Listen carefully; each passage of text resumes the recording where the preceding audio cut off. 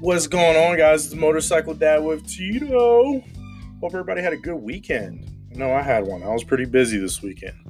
And I'll get into that in this episode. But as promised, I'm going to be a man of my word, and we're going to talk about the Tiger 900. We're going to talk about price point. I got some gripes. I'll get into that in a minute. And then in the second segment, we're going to talk about rider share and Twisted Road. Okay, talk about my experiences with, well, now both of them. And then also, I'm going to make sure I guilt you into wearing a full face helmet. And I'm going to talk about Backcountry Expedition. And I'm also going to guilt you guys because I could be going to get my ears lowered. And for some of you millennials that don't know what that means, I'm supposed to be going to get my hair cut, get a fade. But I decided to go ahead and record this podcast instead. That's how much you guys mean to me. Especially, I'm seeing listeners in like Denmark, Finland, Canada. I love you guys listening. Appreciate it. If you guys, please feel free to give some feedback. Definitely, I'm going to guilt you into that too. It's at least worth it for me missing my haircut for this, okay? I at least think so. I hope you guys think so too.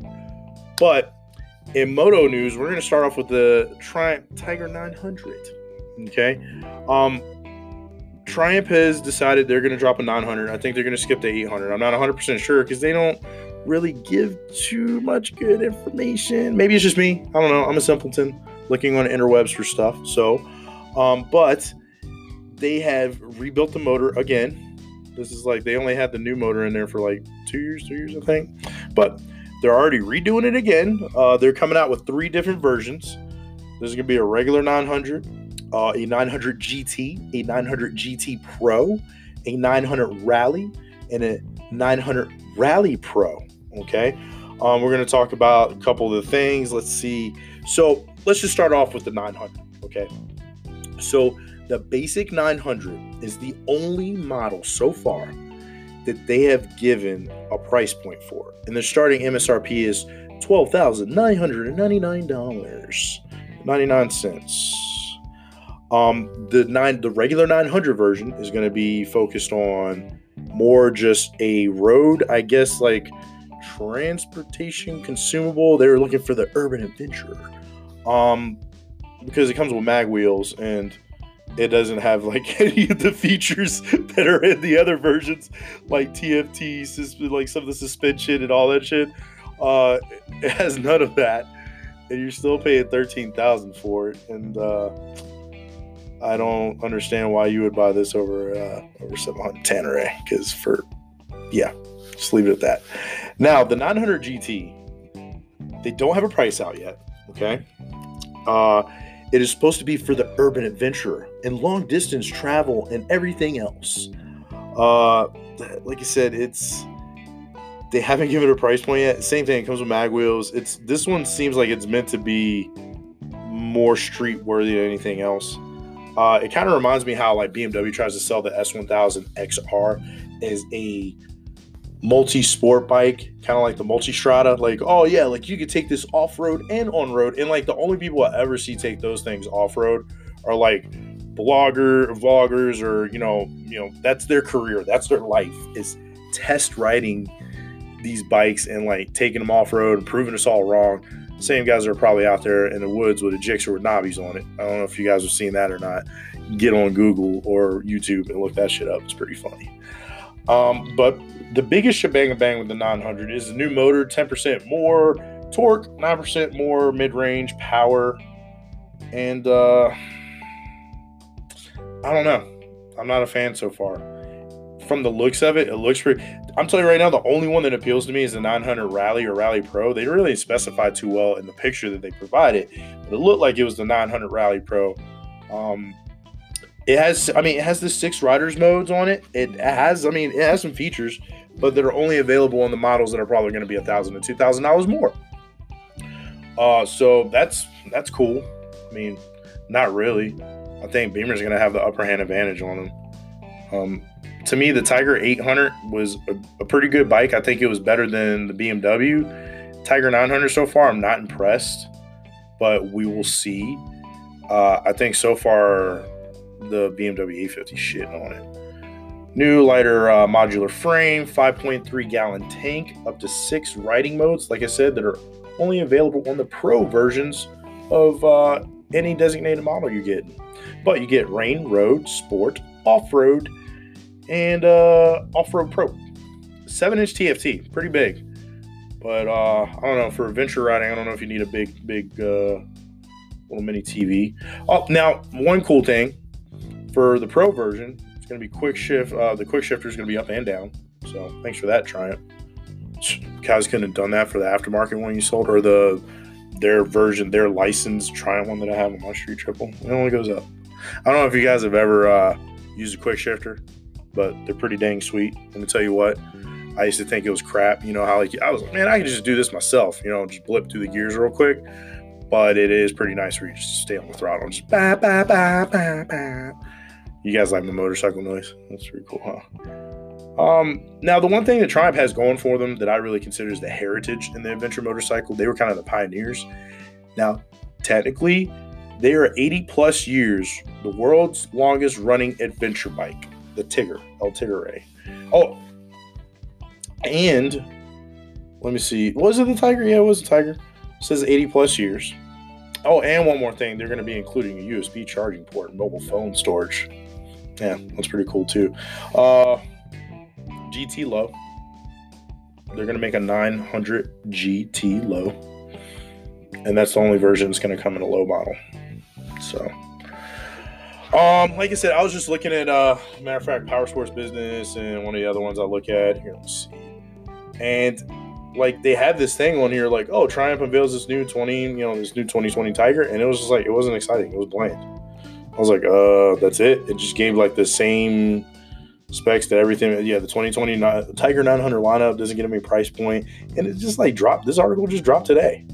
That's what I really don't get. I'm like, really, that's nothing more than what we knew, before.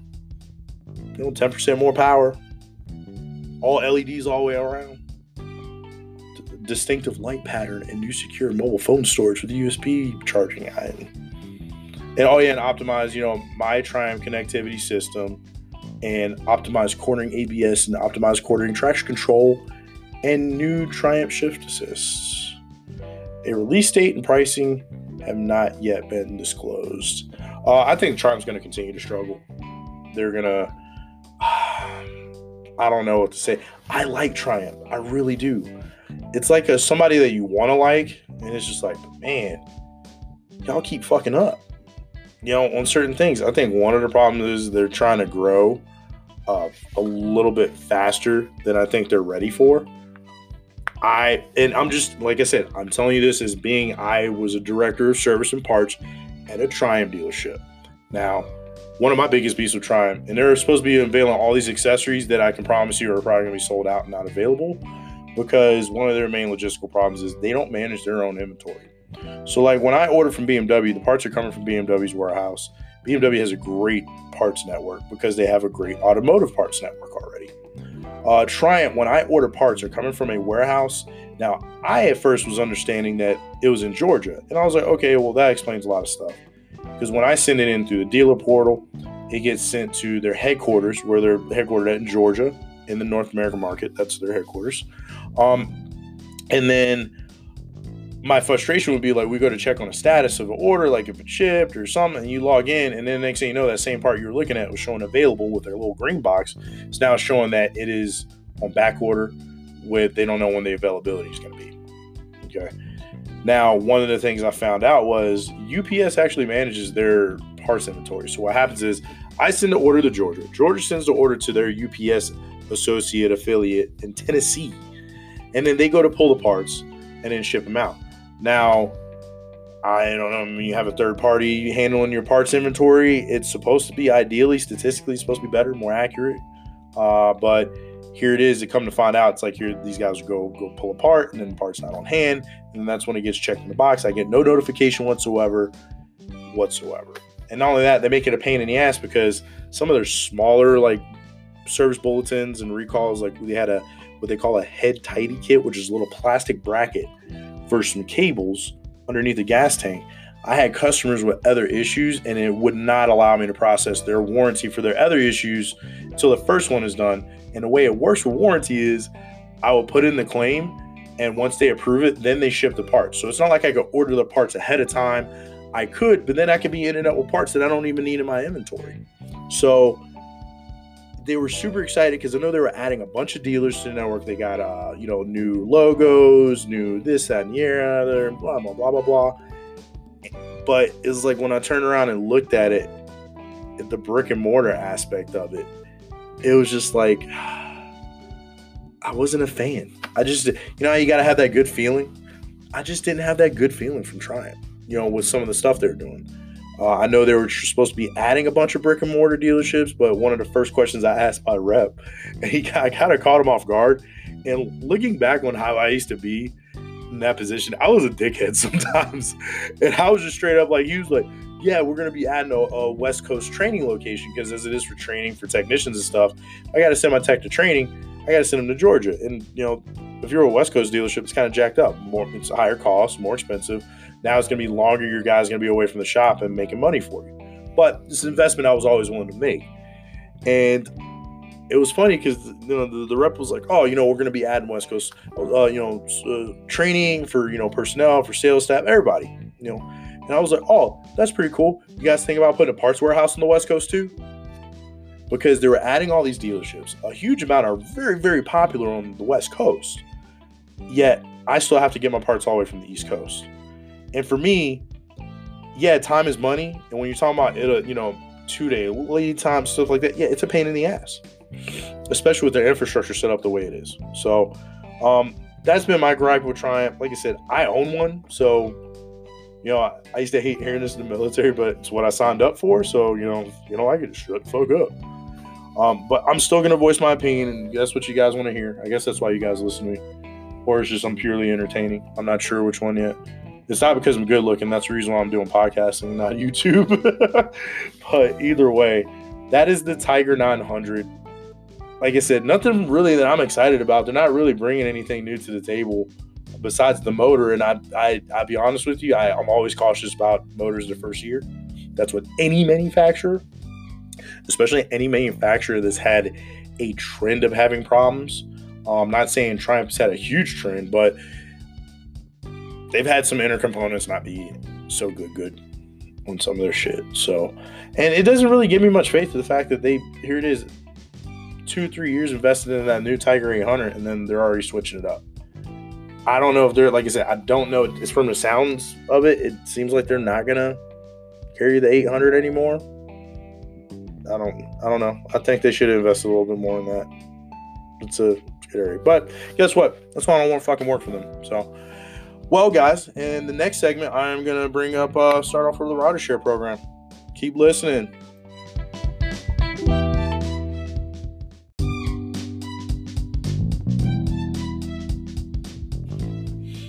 Hey, guys. Thank you for coming back to listen to me run my mouth again. This one's going to, like I said, I'm going to pound through this a little bit. There's some stuff I wanted to talk about. I didn't really have a lot of meat and potatoes as far as content on this one, but I definitely already had the 900, the Rider Share, and helmet situation on my list of things.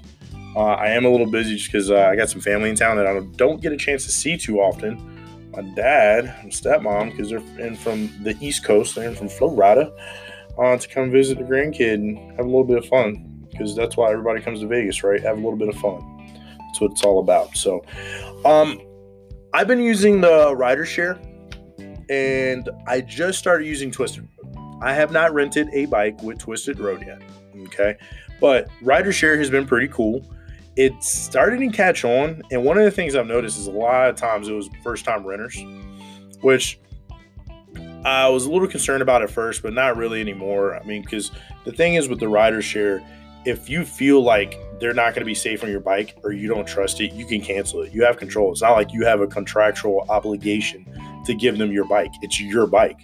Now, depending on the circumstances, so once you cancel the reservation, it may require you to give a refund. But from what I've been reading through my contract, in most cases, as long as I'm in the right by saying like, hey, look, dude, you're going to drop my bike, I almost saw you drop a bike or something.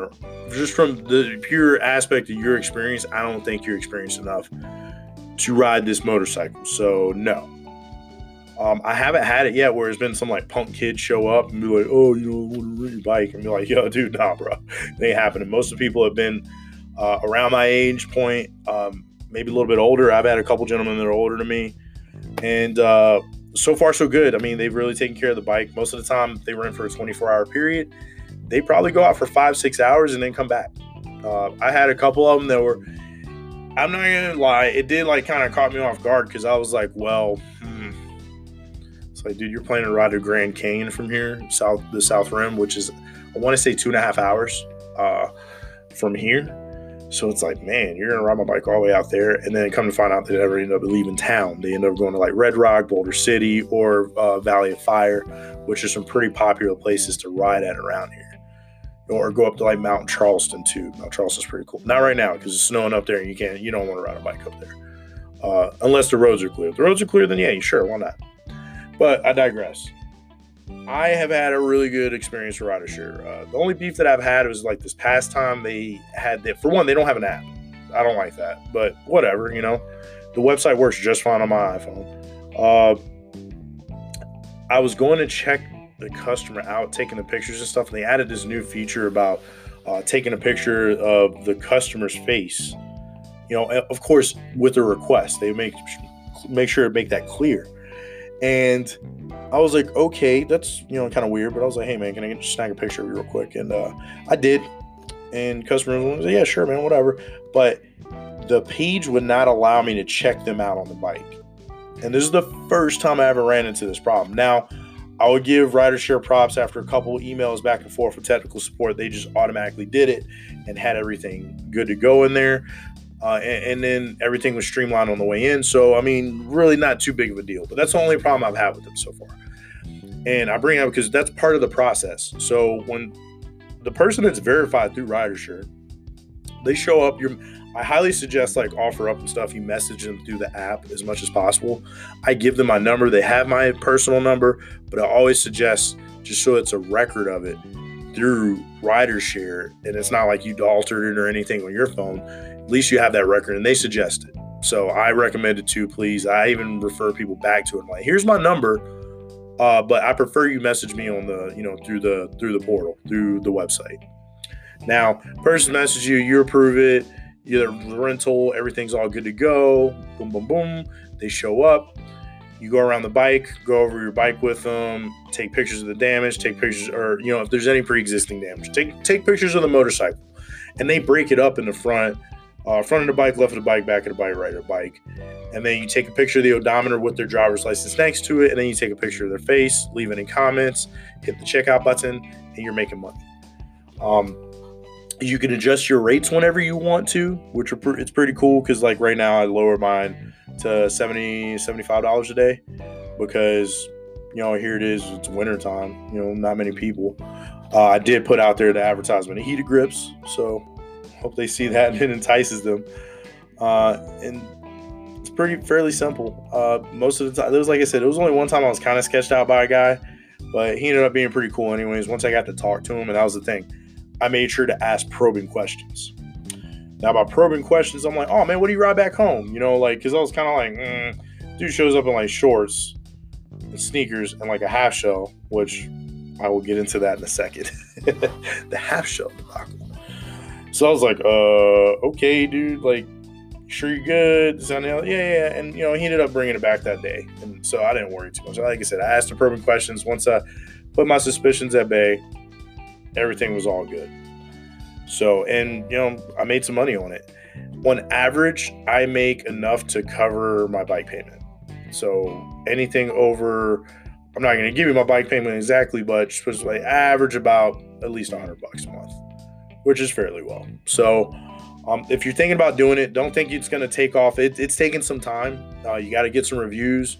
People get a little picky. And remember, you got to look at your market. You know, if you got your bike priced at like $140 and everybody else in the same market has them, you know, priced at $100, it's probably why you're not getting any rentals. So do a little bit of market research, look around. I have a 5-star review, so I'm really happy about that and worked really hard. And also, I offer other services with the rental. So I have rental helmet for various sizes, various styles available. These are helmets that I acquired over time. Anyways, they're like brand new. I never wore them. Like, I got one Speed and Strength, and I never even wore. I think I wore it once because it looked really cool. I put my infamous, chrome visor on there. It looked real badass. It was the War of the Dogs, the one with the pit bulls, and like part of the sales went towards a dog foundation. And I was like, all right, that's cool. It was just a helmet, cheap helmet to have. And then I got a couple female helmets just by attrition of being in the business. So I do offer that with my bikes as well, or my bike rental, the one that I rent right now. I've even contemplated it being a business model with just the rider share twisted road aspect. We'll see. I mean, look, the fact of the matter is I haven't rented my bike out this month. I rented it once last month. I rented it out, hopefully to rent it out this month too. Maybe I might have to drop the price. I don't know. But I do have it listed on 2 different platforms. So, and I only see this getting bigger because one of the things I was looking at when I use YouTube as a resource just to hear people's input. And one of the guys was like, he specifically went to Ridershare and Twisted Road because when he went to try to rent with Eagle Rider and other companies, he saw the price point the sticker shock got him. Because I'll tell you, this is no secret. You can go on the website and figure it out. How much they rent bikes for a day. Now in the off season, it was always like $99 a day for like a bagger or something like that. When it's the slow season, they offer those specials, but normally it was $129, $139 a day, depending on the model. And then you had insurances. So you had liability, supplemental, and also their biggest insurance they offer is like $33 a day. I think they called it a complete protection package, which is all this stuff was, I think, about $45 a day. So you add that on to the $139, $129, depending on what model you get, like I said. And then, you're looking at the fact that you're probably, after taxes, you're in at over $200 a day. That's fucking crazy, dude. Like, I don't have it. Like, if you're going for maybe a day, I mean, I guess maybe, maybe it's worse. A day's fun, especially here in Vegas, considering that, like, if you're going to be drinking and gambling anyways, like, yeah, that's a pretty good bargain, to go check out the Hoover Dam, go Valley of Fire, Red Rock Canyon, Lake Mead, maybe shoot up to St. George or what was it? Fuck, I can't remember. Or like go out to like Mount Charleston or Beatty or any of those places. So, I mean, it could be. It's depending on what the value is for you. But a lot of people that are, that are looking at rideshare or renting, they told me straight up, they were like, yeah, man, I wanted to rent from the franchise here in town or the other place. And they're like, it was just crazy. When one of the guys was telling me, he was like, yeah, I rented your bike and I was in after insurance, because they still purchased their own level of insurance coverage for themselves. You're already protected through rideshare, but still, they, for their own sake. And he was like, I think with tax, it was like 104 or something. I was like, really? He's like, yeah, man. So when you're looking at 104 compared to possibly 204, maybe a little bit more depending on how many days you're going for and such. And that's why I think rideshare is going to continue to get popular. I think it's going to pick up a little bit. Yeah, there's going to absolutely be some grunts in the mix, with some runts with, they don't take care of their bike, they don't maintain it. But, then again, most of these bikes you're going to see, they're pretty immaculate. So that is what I have to say on the ridershare.com and Twisted Road. Like I said, I don't have much to go off on Twisted Road because I just posted my ad on Twisted Road 2 weeks ago when I found out about them. So we'll see where it goes from there. I'll let you guys know when I rent my first one from them. All right, next, full face helmet, wear them. I don't want to see people missing their faces. I will tell you this much. I've gone over full face helmets with you before. It's like anything else. I'm going to suggest you would you go and buy a Ducati as your first bike? Maybe if you're a spoiled rich brat, you might, or if you got the money and you want to flex, go ahead and flex strong. But you want to try to make sure that you're comfortable with full face helmets. I've heard some of my friends tell me the reason why they don't wear full face, they feel claustrophobic. They feel like their peripheral vision is blocked. I still think that's, I don't know. I still like having my face. It's not a good enough reason for me not to wear it. And I've been in worse situations anyways with just wearing a non-DOT helmet, like the little, Kraut helmets or the skid lids or something along those lines. But statistically, you're more likely to hit on your hands, go down face first, hands down. They say your palms are usually the first to hit, impact-wise, and then what goes after that, not the back of your head, but the front of your head where your jaw is. I had a guy one time in my unit, he was actually leaving out the back gate of Pendleton, going through Fallbrook, and he hit some gravel and went down, and he had his full face helmet on. Now, funny story is he was actually heading to one of the other Marines in our unit to pick up a half shell to borrow. Yeah, imagine if he had that half shell. And he said straight up, like, he's like, dude, I went Supermaning, sliding. If I didn't have my gloves, jacket, and full face on, I would have been missing my face. Even though some of you are ugly as fuck, I still would like to see your ugly as fuck face.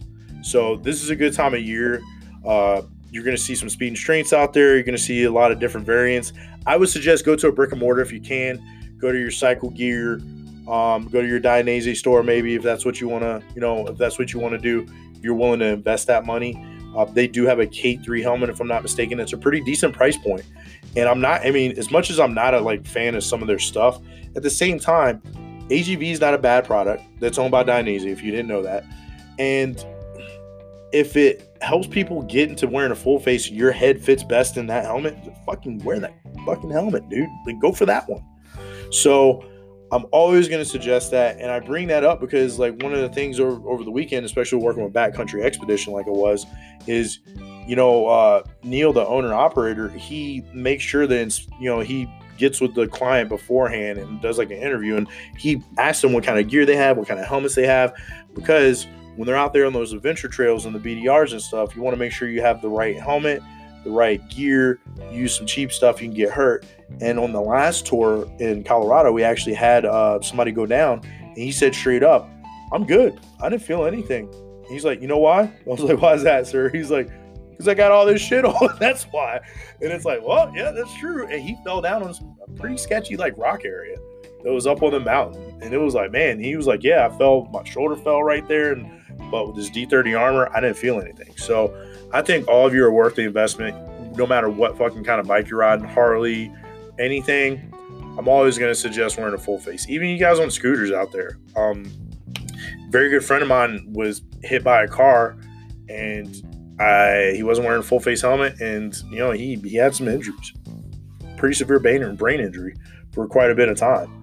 So if it helps you not have brain injuries or anything like that and keep your face, even if it's ugly, wear a fucking helmet, full face helmet. All right. The only time I wear a half shell, I'll be 100% honest with you guys, is when I'm on a test ride around my neighborhood, just because I got to hear things on the bike. And I would suggest that for technicians too, but always when my techs went on long test rides, 9 times out of 10, they're wearing a full face helmet. 9 times out of 10. So, all right, that's my spiel on helmets. All right, it's not the gospel, but it's just my spiel. You run my suck about it. So let me talk about Backcountry Expedition, okay? So on this trip, these guys were doing the Southern California BDR. They're still doing it. My business partner, Tony, he's helping Neil out. And it was just a couple riders this time. We started off in Bishop. So my portion of this was this much. I picked up rental SUV, pick up the customers here in Vegas, and then drove them to Bishop, California, because there's not really an airport closer than Vegas. It was about a 4.5-hour drive through the mountains, headed north of Beatty a little bit, then took a left turn when the GPS said turn left, and went through some crazy mountain roads, hit some snow, saw some cows, and even on one portion of this road, it narrowed down and even said 1-lane road, and you're going through this gully. And I was like, oh shit, I'm sitting there driving a Yukon through a gully, what the fuck? But long story short, we get there, we had dinner Saturday night, beautiful dinner, nice town. It's cold. It's colder than Vegas, so that's cold for me. Anything colder than Vegas. And the next morning I helped these guys, Tony was doing the heavy lifting because he's still with them doing the support. Neil, of course, is worried about the riders, doing rider briefing and all that stuff. And yet again, I'm just impressed by the operation of Backcountry Expedition. Even with me just driving there and back within a 24-hour period, for one, Neil always takes care of everyone, customers, employees. We're all sitting there at dinner together, and it was just a good dinner because you're sitting there with riders. One of the gentlemen was from Venezuela, and to hear his riding experience and to see the other customer and they're like interacting, and I'm sitting there at the table and I'm looking, and it's like, yeah, we got from Venezuela, you have a guy from the UK who's the owner operator, you have a guy who's from Texas, but always loves all the BDRs on the West Coast, and then it's like you have Tony, the Italian stallion, and you have me sitting there, and it's like, this is the motorcycle community I love being a part of, and that's why I'm always going to give these guys at Neil and his wife and anybody in the team for Backcountry Expedition a big shout out, which is pretty much the A team is me, Tony, and Neil right now, but also all the customers that we meet along the way, the stories they share, their riding experiences, and I'll be honest, the best part about it was even the drive up there, it wasn't like a dull, like I'm in a government vehicle kind of drive. We kept it light, stopped for lunch, in Beatty, and just, it was a nice, it's like, it wasn't over talkative, but it was like just the right amount of talk to not be socially awkward. And that's because guess what, guys? It was fucking real people, talking about real riding. And I hope those guys are having a blast. I know they're going to end up in, they're going Yuma area, somewhere like that, I think, in the next couple days. They're going to be down there going through Death Valley. Now, I drove back through Death Valley. First time we always talk customers don't go through Death Valley in the summer. It's the reason why it's called Death Valley, so on and so forth. Well, it's the wintertime. I drove back through Death Valley, and you want to talk about some of the most humbling, most beautiful landscape you'll ever see in our country. Not the most beautiful, but some of the most beautiful. I've driven across the country a few times.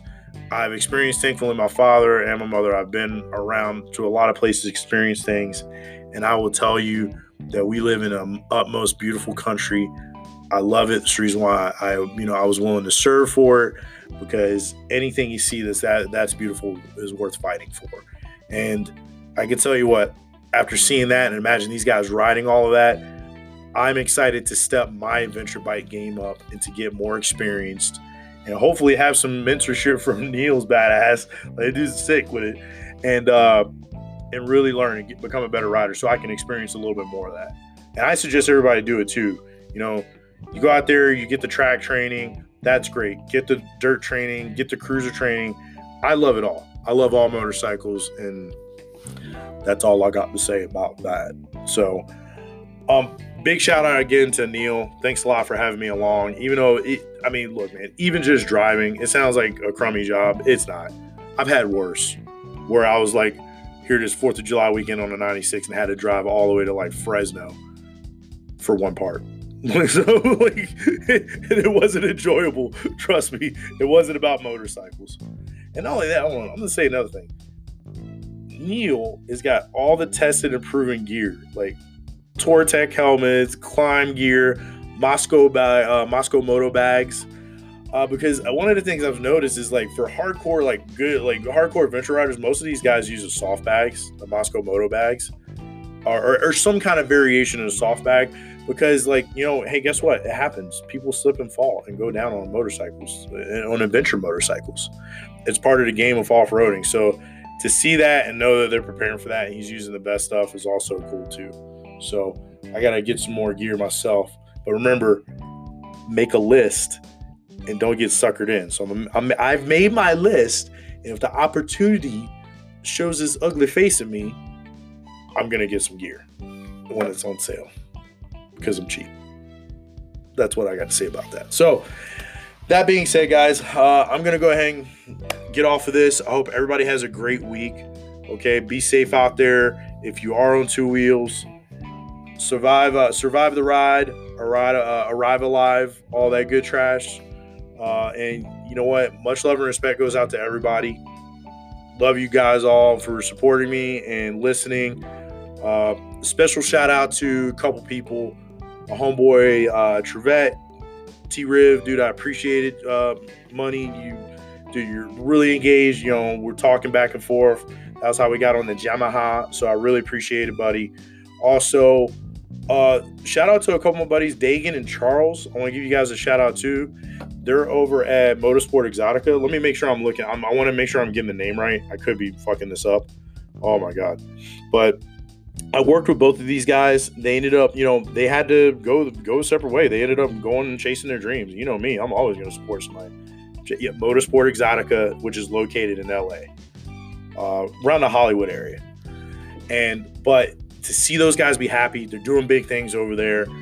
So big shout out to them. I'm going to miss having Dagan on the podcast and our conversations, but still more conversations to come. Still more people to have on. So, where part of me, friendship-wise, is saddened. At the same time, I'm happy for my boys in the power sports industry. Go chase your dreams. I always put that out there. So, like I said, I appreciate everybody's support in the community. Keep listening. I hope to keep this live. So, everybody have a good week. Be productive. Much love and respect goes out to all of you. To hit me up on my social media. You got me on Facebook and Instagram, MotoDadTito. Shoot me a DM. Shoot me a message. You can slide on my DMs all day. If you got my number, then just text me, and we'll just go that way. Maybe I might screenshot it. Maybe I won't, depending on what we're talking about. And everybody have a good week. I'll see you when I see you. Peace.